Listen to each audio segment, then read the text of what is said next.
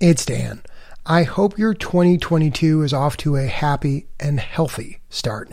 This week, as COVID continues to surge, we're sharing one last rerun from our 2021 catalog. It's an episode we put out last July, profiling the experiences of one woman living through the pandemic with cerebral palsy. Stay tuned until the end for some updates on how she's doing.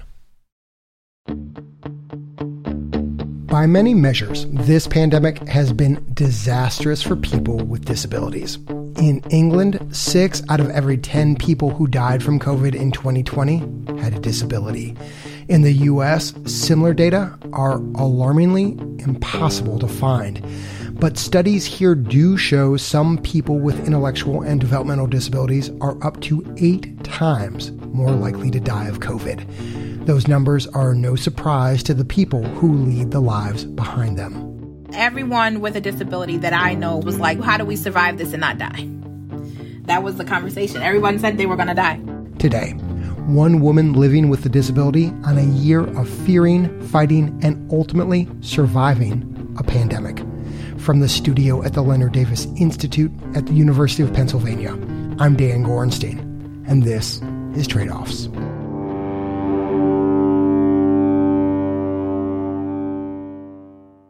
Around this time last summer, J.D. Flores should have been out with friends, celebrating some big milestones, a 30th birthday, a 1-year work anniversary at what she calls her first big girl job. Instead, she marked the occasions barricaded inside her parents' house, terrified. I was like, man, I can't never leave my house. I'm going to die. And I was telling my mom, I was like, Ma, we can't let nobody in this house. JD was born in Puerto Rico and moved to Rochester, New York at 2 years old. And that's where she lives today, with her mom, dad, and brother. Since birth, she's also lived with cerebral palsy, a neurological disorder. The easiest way to really explain it is if we think of our body like a river or a stream, right? Our brain sends off boats to every limb in your body. And that message tells your body what to do. So my boat is in the lazy river, because the boat works slower to get to all of my limbs. How does that disease manifest itself in you? You could put 100 people with cerebral palsy in the room and no one would be the same. For me, I struggle with fine motor skills. I don't walk. I have issues with balance. I can't stretch my arms out all the way. I can't stretch my legs out all the way. I don't have a lot of trunk control. So that's just what it looks like for me. In several ways, JD's disability set her up to handle all the pandemic could throw at her. First, she's been forced to deliberately think about how to get around. She relies on wheelchairs so much, she's named every chair she's ever had. This one is Clyde. My chair before this name was Bonnie. Bonnie was like the truth. It was the best chair I ever had in my life. Then there's all the logistics. All the hours JD spent scoping out stores' websites for surprise stairs and accessible bathrooms, planning who's going to pick her up, who's going to drop her off.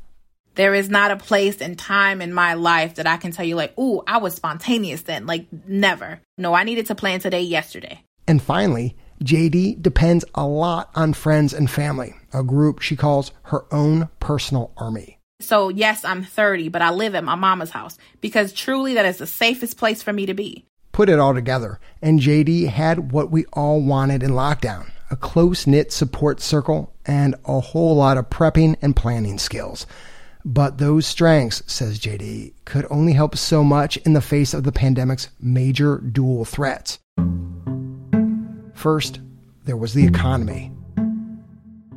JD works as a disability advocate and educator at an academic medical center she'd prefer not to name. It's a job that took her years to get. Money is a constant worry for me. I worked as an AmeriCorps member before this position, and I was making $3 to $4 an hour. So I was broke. So making $45,000 a year now is a big deal. As soon as COVID hit, JD worried her job would get cut. I was afraid that I was going to be furloughed. So I didn't spend $1 out of place. If I did, I was nervous because I was like, oh my God, I shouldn't have did that because I don't know what's going to happen. That self-imposed austerity ultimately put JD in a tough spot one day when she was out with her mom getting groceries. Normally, I can run laps in a Walmart and be fine. I get to the parking lot and Clyde couldn't make it up the ramp into my van. My mama is like 5'1", and she's trying to push this 300-pound chair in the car because the chair is dead. And so I'm trying to pull from inside of the car anything I can to help with like some of the force. And we couldn't get it really in the car because it was dying. Clyde's battery kept giving out. For JD, this wasn't like her laptop dying on the plane or her iPhone overheating. Her house on wheels malfunctioning threatened to immobilize her, turning her into even more of a COVID captive. Like, my wheelchair not working is like top 3 of the things that could go wrong in my life. It's a huge fucking deal. Like, when this wheelchair stops, my world stops. Imagine having to pee and be at the mercy of someone else, wanting to eat and not being able to move from one room to the next, not having the luxury of just going to wash your body when you want to. A similar repair 8 years ago had set JD back $500.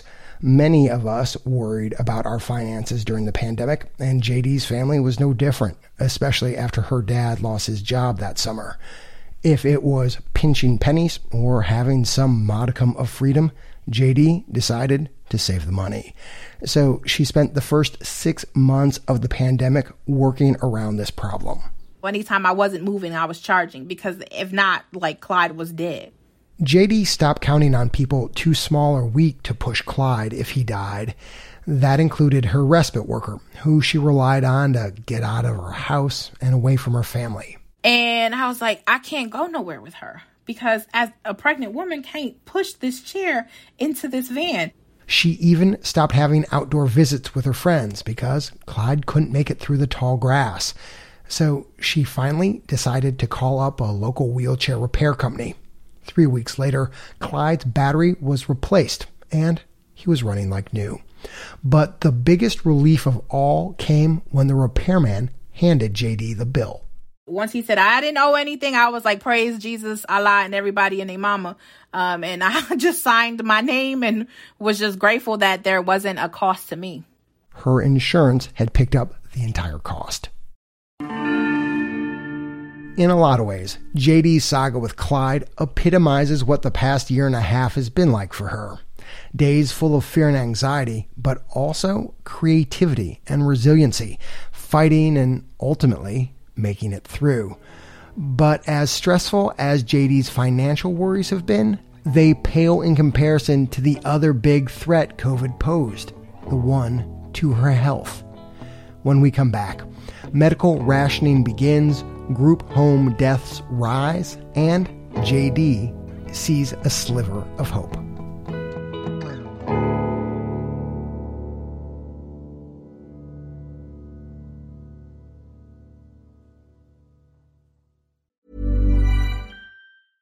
Quality sleep is essential. That's why the Sleep Number Smart Bed is designed for your ever-evolving sleep needs. Need a bed that's firmer or softer on either side? Helps you sleep at a comfortable temperature? Sleep Number Smart Beds let you individualize your comfort, so you sleep better together. J.D. Power ranks Sleep Number number 1 in customer satisfaction with mattresses purchased in-store. And now, save 40% on the Sleep Number Limited Edition Smart Bed for a limited time. For J.D. Power 2023 award information, visit jdpower.com/awards. Only at Sleep Number stores or sleepnumber.com. Welcome back. Today, we're following the journey of JD Flores through the last year of the pandemic. She lives in Rochester, New York, with cerebral palsy, a developmental disability. And for most of 2020 and the beginning of this year, one single thought terrorized JD's mind.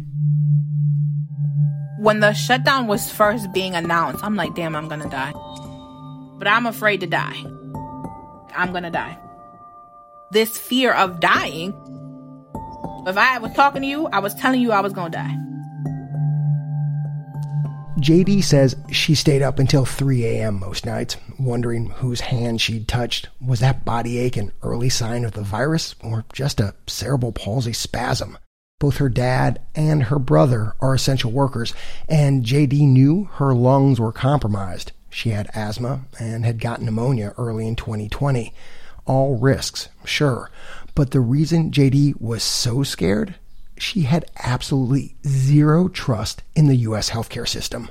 A fear that was affirmed by news out of Texas just a few months into the pandemic. It is an exchange that's gotten a lot of attention online. A doctor at St. David's Hospital in Austin seemingly refusing to treat a patient. Michael Hickson died less than a week after the hospital stopped his treatment. Several disability organizations have filed complaints against St. David's He was Hospital. denied treatment because of his significant disabilities. They killed that man because he was a quadriplegic, and they were like, why would he want to live? And they let him die.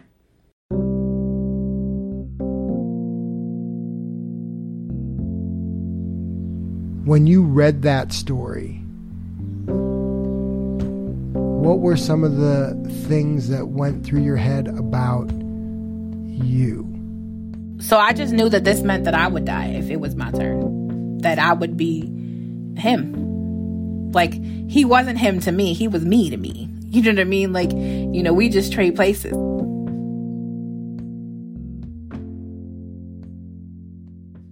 The healthcare system hadn't ever left JD for dead, but it had certainly made her feel invisible, like a second-class patient. Identifying as Hispanic, Black, and disabled, JD says she can never be sure why she isn't getting the care she needs, but whatever it is, it usually feels like bias. Like during a recent hospital stay when JD sat in her chair, hooked up to an IV, desperate to use the bathroom, and no one came to help for 45 minutes. She was angry, she says, but not surprised. I mean, that's repeated to us in every shape, way, or form. There's not one piece of realm of life where people with disabilities aren't made to feel less than. JD continued to see how the larger healthcare system kept failing people like her during the pandemic. Behind the walls of this group home for the developmentally disabled in Bayville, Long Island, fevers were spreading like wildfire. People with intellectual and developmental disabilities were at great risk.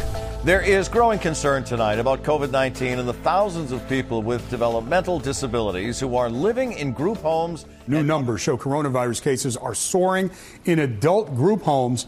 More than 1,000 have tested positive, and it's not. Experts say there's no national tally of how many total people with disabilities, or even just in group homes, died of COVID. But the state data we do have, for example, show the mortality rate in New York group homes was 8 times the statewide rate. And in Oregon, people who caught COVID in group homes were 4 times more likely to die than others in the state. Together, all those stats, all her past experiences, had JD prepared for the worst. That meant that my army needed to be ready, right? And so at any stage, if something was to happen to me, they needed to be ready to fight. We were constantly having these conversations, me and my friends, me and my parents, me and my family members, that if I was to get COVID, that there were things that they needed to do so they could assure that I really was receiving the care that I needed. Because if not, I was going to die. JD's pretty consistently held the U.S. healthcare system in low regard, and living through all of this has just cemented her views. The healthcare system has been trashed for people with disabilities before COVID. It is trashed now, and it'll be trashed afterwards.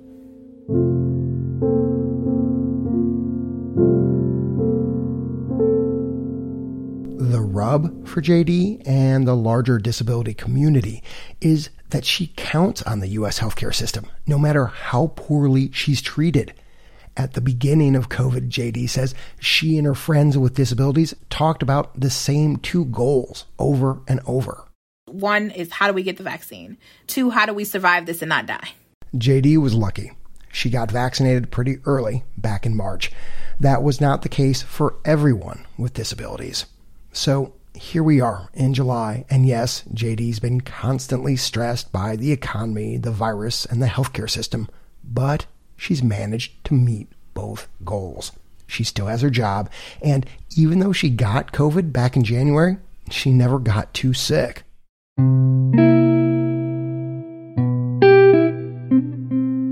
There was one other bright spot. The corporate world finally started to transform in ways JD and others with disabilities had been demanding for years. For me, it's beautiful because I live in a place that is cold and it snows for a very long time. JD gets to work from the comfort of her home, where she doesn't have to deal with unshoveled sidewalks and icy roads, where she knows that the bathroom is wheelchair accessible. That makes my life 10 times easier. You know, the energy and time that I would spend to prep to get to you, I don't have to spend that, so I can do a better job for you because I can navigate my energy different. JD's even pursuing a master's degree that she'd put off because she worried about the logistics of getting around a campus. And at the same time, this newfound flexibility is bittersweet and could be fleeting. When people with disabilities asked for similar accommodations for years, schools and employers have repeatedly told them there's just no way. Now, JD and other advocates wonder if they'll have to fight these fights all over again when COVID fades. When we talk about going back to normal, what do you mean when you say normal? Like, what do I really got to explain and say so that you see that this is a value that I feel like I work harder at home than I do at work. So it's like, how do I navigate that? And how do I have those kind of conversations? JD says those concerns highlight the importance of legislation to take decisions out of the hands of individuals and employers who don't always have the same priorities. She says the Americans with Disabilities Act, which turns 31 years old this summer, is in desperate need of an update. As JD and other advocates fight for those kinds of advances, they may suddenly have millions more Americans by their side. Of the more than 30 million people who have had COVID in the U.S., experts estimate as many as a quarter suffer from a new kind of disability, known as long COVID, whose symptoms can include brain fog, fatigue, and muscle pain. For them, JD's got a few simple pieces of advice for navigating their new normal. First, get on social media. There's bound to be plenty of groups of COVID survivors where you can share, like, today sucked. Second, take advantage of the invisibility of your new disability. The perception is still that you're you. So use that to your advantage and demand more in the spaces that you're in. Third, share your voice. Really be open and honest and be willing to be vulnerable. It's going to be uncomfortable at first, but people with disabilities, we don't really have a choice. And last, never forget that you matter. That's the thing. You always matter. Like, especially if you survive COVID. To me, anyone who survives any kind of illness that could have been terminal, the universe said, oh, you need to be here. You ain't done yet. So if you got purpose, then you need to live in that because the universe ain't done with you. JD, thank you so much for taking the time to talk with us on Trade-Offs. No worries. Glad to be here. We checked back in with JD in December, 5 months after this episode originally aired. She said she's managed to stay healthy, but still doesn't feel very comfortable going out and wonders if she'll ever feel 100% safe again. She's also carefully tracking global supply chain shortages and worries about whether parts will be available for her wheelchair if it breaks. JD's goals for 2022: continue working remotely, complete her master's degree, keep her Medicaid benefits, and do more advocacy work. I'm Dan Gorenstein, and this is Trade-Offs.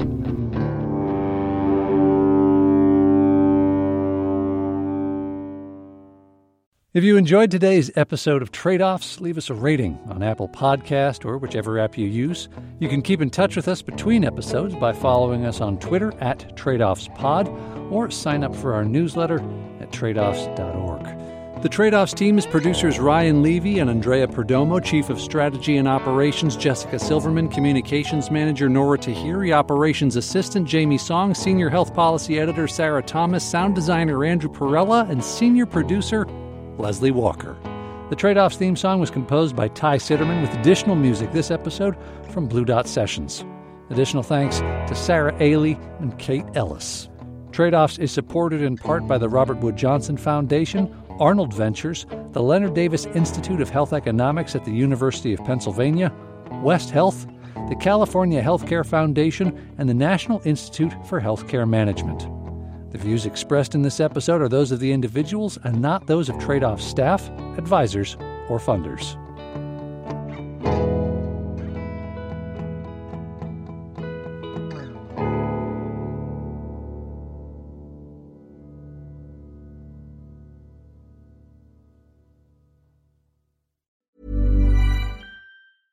Hey, it's Paige DeSorbo from Giggly Squad. High quality fashion without the price tag. Say hello to Quince.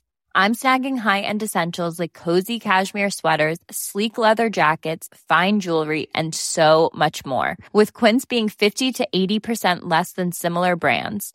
And they partner with factories that prioritize safe, ethical, and responsible manufacturing. I love that. Luxury quality within reach. Go to quince.com/style to get free shipping and 365-day returns on your next order.